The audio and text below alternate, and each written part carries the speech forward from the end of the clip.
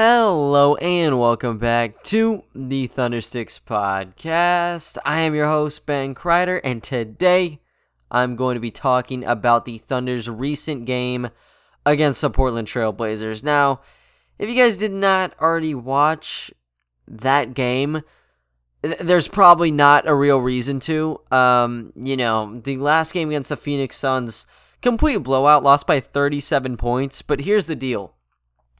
At least with that game, there were some pretty redeemable qualities. Like, this was one of the more fun games to watch, regardless of that final score, because Maledon was going off. He had, 33 points in that game, and Pokusevski had 20.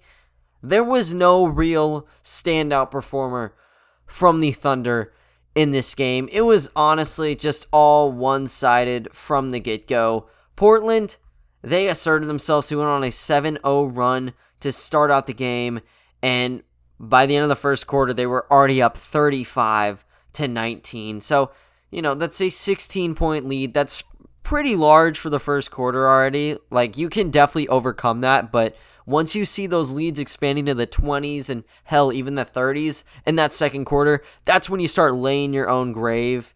And that didn't actually happen. I mean, the Thunder, they were pretty competitive in the second quarter. They were getting the ball down low to Tony Bradley. Really just a lot of easy dribble drives for guys like Pokusevski. As long as you get the center off of him, you just got to hand the ball off to Bradley, Brown, whoever it is. Brown's going to go for the flashy two-handed jam. Definitely sells better. But Tony Bradley, he's just going to grab it, chuck it right up, hits the glass, goes in. Same 2 points. So that's really what was going on. I think he had the first couple makes for them. And it's kind of just more of like a back and forth. In Oklahoma City, it seemed like they actually had a real shot to just get back in the game because the deficit wasn't even that bad with 3 minutes left in the quarter. But then Carmelo Anthony started turning up, and this is something that I wanted to watch heading into the game. It was going to see Melo just posting up on Pokusevski and seeing how Poku reacted to that because Melo, he's done post shots millions of times before. We saw it in his OKC days. Really wasn't that amazing at it. Looks like he's done a lot better in Portland, and he was just abusing Pokusevski there. So I think he had a 17-footer with about 3 minutes left, and it sparked a 12-2 Blazers run. So by halftime, the Blazers, they were up 65-47. That's not actually that bad. All things considered, I mean, they only got, +5 in that quarter. So you bounce back in the third, you could be right in the game. But that's just not what ended up happening. Portland, they ran away with it in the third quarter. Oklahoma City, they only posted 13 points in the period. On the other hand, the Trailblazers almost got 40 points. They had 104 points. So they were up 45 points to end the third. It was disastrous for them. The Trailblazers went on a 20-point run against the Thunder. I think it was like a 25 run. And that's going to be that for you. I think the lead got inflated past the 50s. At one point, they were up 52 points in this game. Never even close. Oklahoma City never led in the game, and nothing of real significance happened in the fourth. Darius Miller had 11 fourth quarter points. Amazing. Josh Hall, he actually had to go to the locker room, so I guess that was the real big part of the fourth. He's in concussion protocol now, actually, but nothing happened, really. Game-wise, really just a shoot-around. Everyone had their benches out, and it's kind of just duking it out there. Portland ended up winning the game 133-85. Let me do the math for you real quick. That's a 48-point win we're talking about. The only time that the Thunder franchise has seen a worse loss was when the Thunder were the Seattle Supersonics. So I don't even know if you want to count that. I think the Supersonics lost by 52 way, way long ago. So I'm counting this as their franchise record. The PR was saying it. It's not something you want to be proud of. So I'm surprised the Thunder PR would even go out and, acknowledge this. But that's what ended up happening. I mean, this is the biggest loss the Thunder have seen since moving to Oklahoma City in 2008. And something that was kind of eerie about this, I just assumed like a 48-point loss, that is terrible. There's no way you have any games near that. Especially with our past success, like the only other year I would consider something like that occurring would be like the first or second season the Thunder were here. And even in the second season, the Thunder weren't even that bad. So really that first season where you got guys like freaking Johan Petro or whatever suiting up for you, that's the only time I could see them losing by close to 50 points. Apparently, this happened last year against the Milwaukee Bucks, and maybe I just have a super foggy memory, but I don't know. I don't remember a thing from this game. And the weirdest part was the Bucks, they had 133 points in that game. The Thunder had 86, so it was damn near identical. When you look at field goal percentages from that past game to this one, I think it was only a 1% difference, and it actually went in their favor. OKC on Saturday shot 35.3%. Whenever we lost by 47, they shot 36.3%. So really no difference. From three, the Thunder couldn't get it going either. They shot 23.5% from there. 8 of 34. Portland Trailblazers, on the other hand, they had it rolling from the get-go. I mean, if you're going to score 133 points, clearly you're not going to be shooting in the mid-30s. They shot 49% on the game and 43.5% from three. They hit 20 threes to the Thunder's 8. So it's already 36 points heading their way just off of making the triples. If you want any good thing from this game, the Thunder actually had more free throws made than the Trailblazers. Trailblazers shot 11 of 14, while the Thunder, they went 17 of 24. But that's about the only big takeaway. It's not even a big takeaway. That's the only real positive side you saw from this game. And look, whenever we lose, it's not that bad for us. Like, whenever the Thunder lose, I'm not mad about it. You know, I'm still going to watch the game. I'm still going to make a good time out of it. And hell, you want to have those ping pong balls come lottery day. With SGA being out, Horford out, clearly they're not in the hunt for the play-in seeds anymore. At least that's what I'd assume. You know, I can almost 100% say that. I probably could just say straight up they're not going to be in the play-ins or the playoffs just based off of what we've seen and just everyone being out. So losing's not a bad thing for us. It's probably the best thing that could be happening for our franchise, especially when all these other teams are also just getting blown out of the water. I think there were 2 other teams who ended up getting just completely blasted on Saturday. It was not just us. The Orlando Magic, for example, they ended up losing their game 137-91. They lost by 46 points to the Utah Jazz, and the Pistons as well. They're also in that hunt. They lost by 44 points to the New York Knicks. The New York Knicks, how the heck does that happen? I don't know. But those 2 teams are clearly losing all their games. The Cleveland Cavaliers are struggling. Somehow, the Chicago Bulls are right around us in the standings right now. And you also got teams like Houston, who you know are not going to be moving. And you also got the Raptors as well, but are they a fluke? We don't even know. So there's all these teams that are losing. You kind of got to match the pace with them. So you see an L here. That's good, right? But tank or not, like if you're losing by 48 points, that's not a good thing for your locker room. Like when you lose, it's not good for your locker room, but you get a learning experience. Even when you lost to the Suns, there were good pieces, as I said. There wasn't really any from this game. Kind of just playing pickup basketball for the last 20 minutes or so. And when we've seen losses, it's very close till the very, very end. And those are going to be positive experiences regardless. You know, win or loss in those tight games for us in the current state of our team, that's a good thing. Like in years past, if we are down on the wire and we lose by a couple points, you know, we're talking single digits, 1 or 2 possessions, you're going to be heartbroken walking into that locker room. When we lose by 1 or 2 possessions right now, obviously it sucks as a player, but, you know, are they expected to win? They're the underdogs in almost every situation. So I think they kind of have their heads up high. Like, their starters are not here. The roster's gutted, And they're still able to perform really tightly with some of these teams. So when the result's not going their way, they still make a positive out of it. We saw Mark Daigneault post-game actually saying, positive stuff about this game. Now, there wasn't really much to be talking about. He just kind of was emphasizing the learning experience you could take away from this. So I don't really think he was saying, point blank, I thought this guy was good, whatever. He just took it as a learning experience and said, we're going to need to kind of talk this over.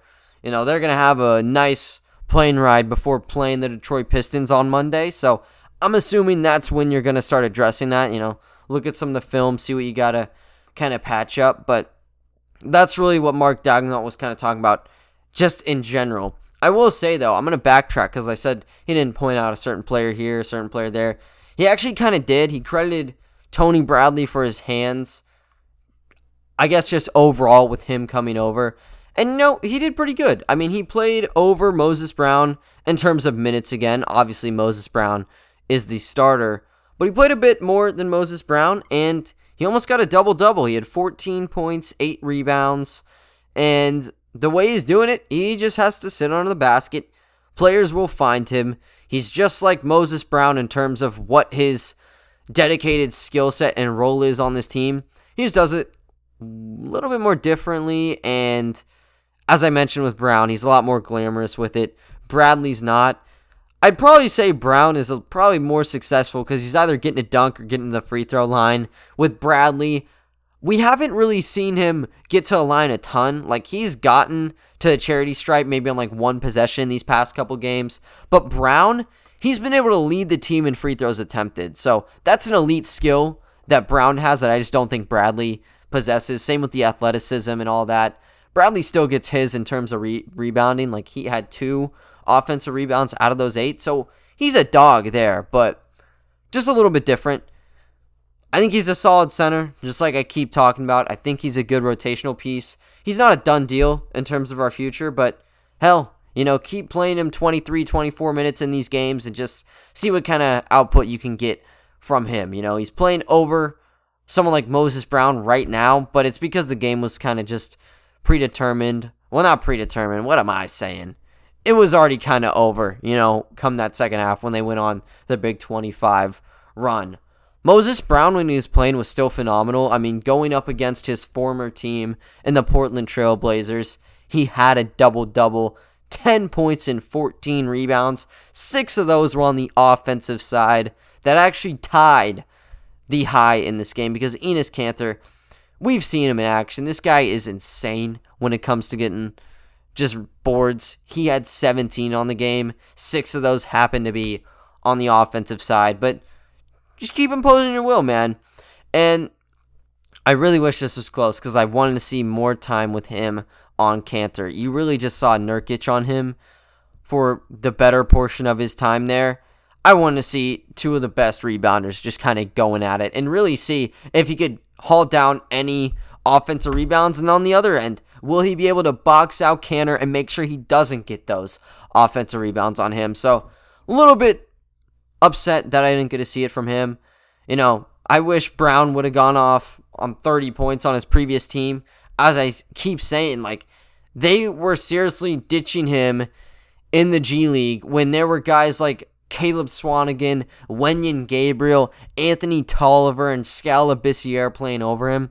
That just doesn't make much sense to me, especially when he was playing off the bench in Dallas and posting 14 points, 8 rebounds, and a block and a half or something wild like that. I'm a little bit off on the numbers, but that's really what the baseline was. They never gave him a real shot. He played hardly anything. And when he did play, it was 3.5 minutes or something. So you can't be doing that. They never gave him a real chance. And, I think they're definitely regretting their decision to let him go. It didn't mean that much in this game because they got a historic victory against them, but I still think Moses Brown comes out of this feeling pretty good about himself. He talked about post game how he kind of felt about some of the Portland veterans. He thought they were a big piece for him last season, kind of helped him out through progressing, and he said he's still pretty cool with a couple of them as well. I think he targeted Carmelo Anthony in that speech. A little bit of a name drop for him. And, he's a legend, so no surprise as to why he would be doing that. When you look past those two centers, you had Kenrich Williams. He was really the main guy. He was the oldest player on the team today, 26 years old. And he was talking about leadership. He was the guy who was really holding them together in the game. And it did fall apart for them. Like, this was a very loose tie. He was kind of knotting up, but he was there the whole time. He shot an effective 7 of 13 on the game. He had 18 points, so no one got over 20, but he was still good. And then he had 5 rebounds and 2 assists. Talked about Miller with his 11 points, and everyone else wasn't really their game. Maladone, big struggle for him. He went 4 of 4 from the free throw line, but when you take out the charity stripe, it was bad for him. He shot 1 of 12, 1 of 7 from the 3-point line, so he only got 7 points on the game. And then Alexei Pokusevski had 8 points on 3 of 13 shooting, 2 of 6 from downtown, and he didn't even get to the free throw line. Got 2 rebounds, 4 assists, a steal, and 2 blocks. So a little bit of diversity on the stat sheet, but the main one when you're just talking basketball, you want to see if he's scoring and just hitting at a high clip. He wasn't. No one on the team really was, so I'm not going to fault him, but kind of just tells you, no one could really feel it in the game. Justin Jackson, he had his 15-point game in 12 minutes yesterday, and, well, I guess it'd be 2 days ago now. Yeah, but in this game, he shot 0 of 8 in 16 minutes. And other players such as Fee, not too much going his way either. He shot 1 of 5 in the night. As I said, Josh Hall, he might not be available for Monday's game. We're gonna see if he gets placed in a concussion protocol. Probably yes. And then also Isaiah Roby as well. To be quite honest with you, I'm a little bit confused where that play would have been. I know, actually, you know what? Maybe I do know. He did get clotheslined to start at the third quarter by CJ McCollum. Like, he was driving in middle of the lane. McCollum's trying to stop him.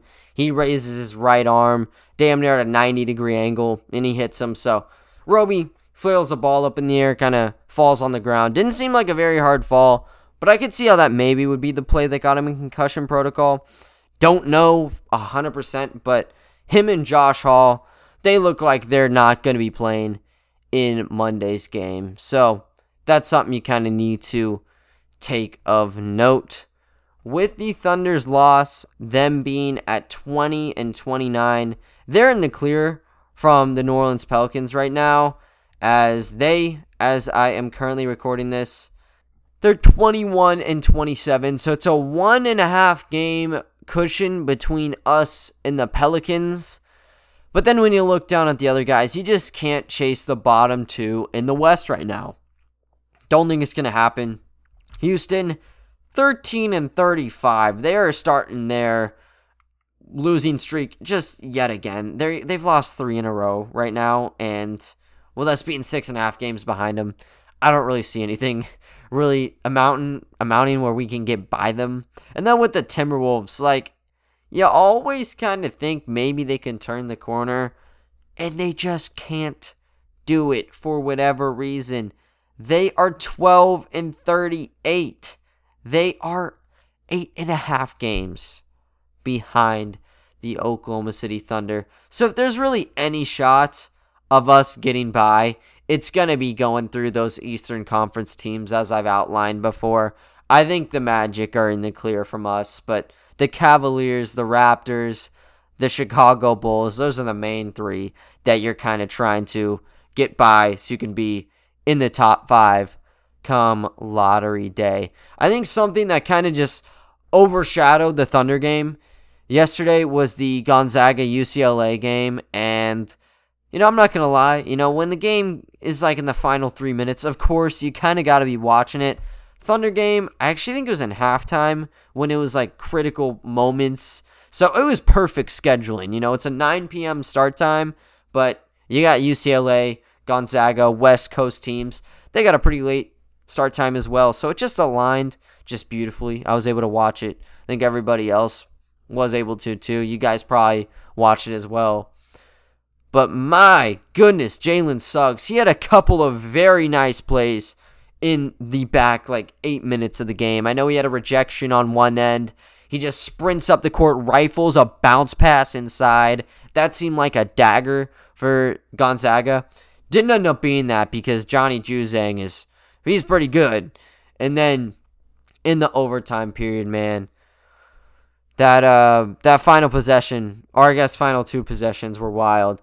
I had Gonzaga winning the entire tournament. My bracket is just completely busted, though. I don't care. I think at the final stages, unless you're, at the top of, the ESPN tournament, you really should not be rooting for just the big guys, till the very end.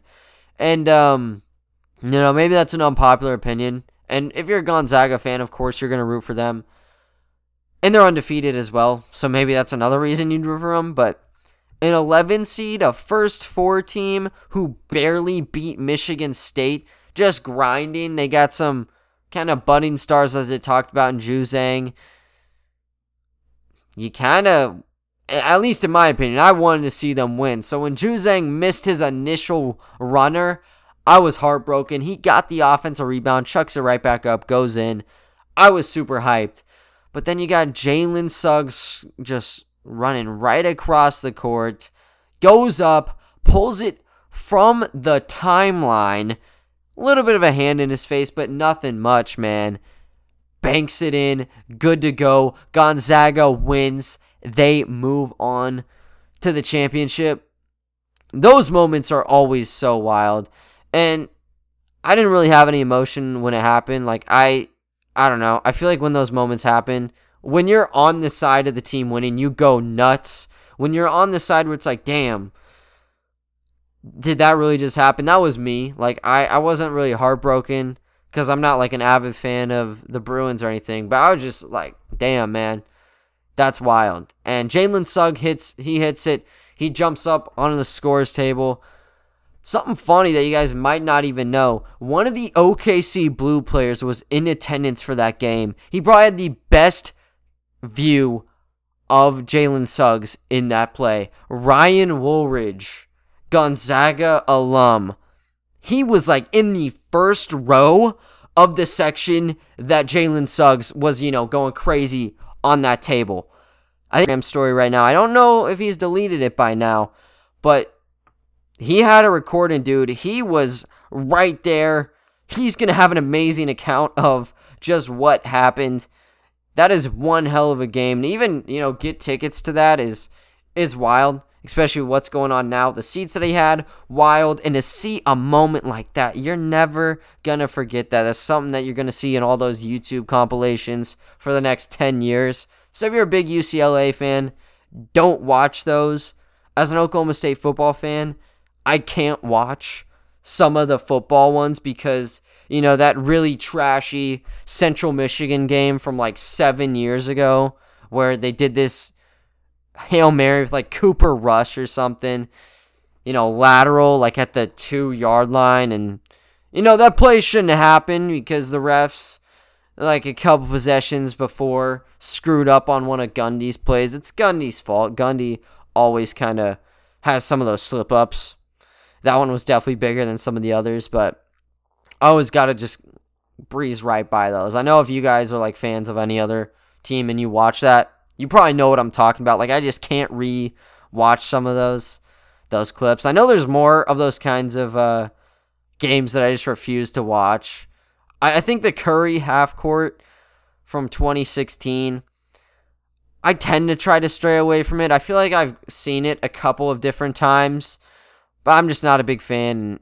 There's some other ones as well that I just have a really tough time swallowing. But, man, that was just a real moment. I think that, for the Thunder, I could probably do a profile on Jalen Suggs. I think when the season's over for us and you're in that kind of transition period to the draft, I might just go all out on scouting people and making podcasts for that. Not set in stone though, so don't just get your hopes up. Maybe I'll do that. We'll see. But Jalen Suggs looked like an absolute leader in that game. That's somebody that obviously you'd want to have paired with our grouping. You know, how does he work with SGA? How does he work with Maladone? I don't know. I think whenever we pick, if we're in the top 5, you go best available 100%. And Suggs, he's a playmaker, man. And he was performing in the clutch. You had, some of the mainstays in the Gonzaga roster by the end of it kind of just, their wheels were falling off and they didn't have anybody to really pick themselves up. I think it was like Kispert. I might be botching his last name up a little bit. Had a wide open left wing jump shot, just shanked it. And that's how you ended up with the game getting tied on the other side. But Jalen Suggs really just pulled it all through. And it's going to be fun to see him going up against the Baylor Bears. They got 4 different point guards who are just amazing. So just seeing them battle it out will be great. It might be intertwining schedules again with the Thunder. That's just how it has seemed to work every single night. I think I got bailed out whenever, ORU and Oklahoma State were playing on their side of the bracket. Like the schedules when they did kind of work on the same day always seemed to be perfect. Like ORU games on, then Thunder game, then Oklahoma State game. So it wasn't an issue, but we'll see what happens in the next game. I might be kind of switching the channels around. I'm really sorry for going just on that all-out tangent, by the way. I just thought that's something that maybe y'all probably, watched, and you kind of want to hear a little bit of perspective. I'm not a Gonzaga fan. I'm not a UCLA fan, though. So for me, getting down the nitty-gritty, I probably don't have it. I just think it's a cool story, though, that one of our OKC Blue players has a really good experience from that night, and so does Jalen Suggs, a guy that Oklahoma City, by all accounts, should be all over. You're looking at a guy who, in any other year, would be a top pick, and, he could go all the way down to as low as 5. I think with that shot alone, he's not going to go to 5, let's just be honest, but he's a top pick in this draft class, and I think he really showed out as to why. He was a little bit silent before clutch time, but in clutch time, he made it count. Clutch time, that's something that scouts should probably be looking into. I don't have the statistics on how much clutchness in college goes into how you project later on, but it's going to boost him up a couple points. I can assure you of that. We'll see how Sam Presti evaluates him later on, and we'll see how he plays against the Baylor Bears. But other than that, though, guys, that is going to wrap it up for today's episode. Tomorrow, I will do a preview for the Detroit Pistons game. I'll probably throw in another just side segment. I know you guys kind of enjoy those, so I'm not going to stray away from those. I'm not just going to do the game preview for you guys. But other than that, that is going to wrap it up for today's podcast. I thank you all for listening, and I will talk to you all next time. See ya.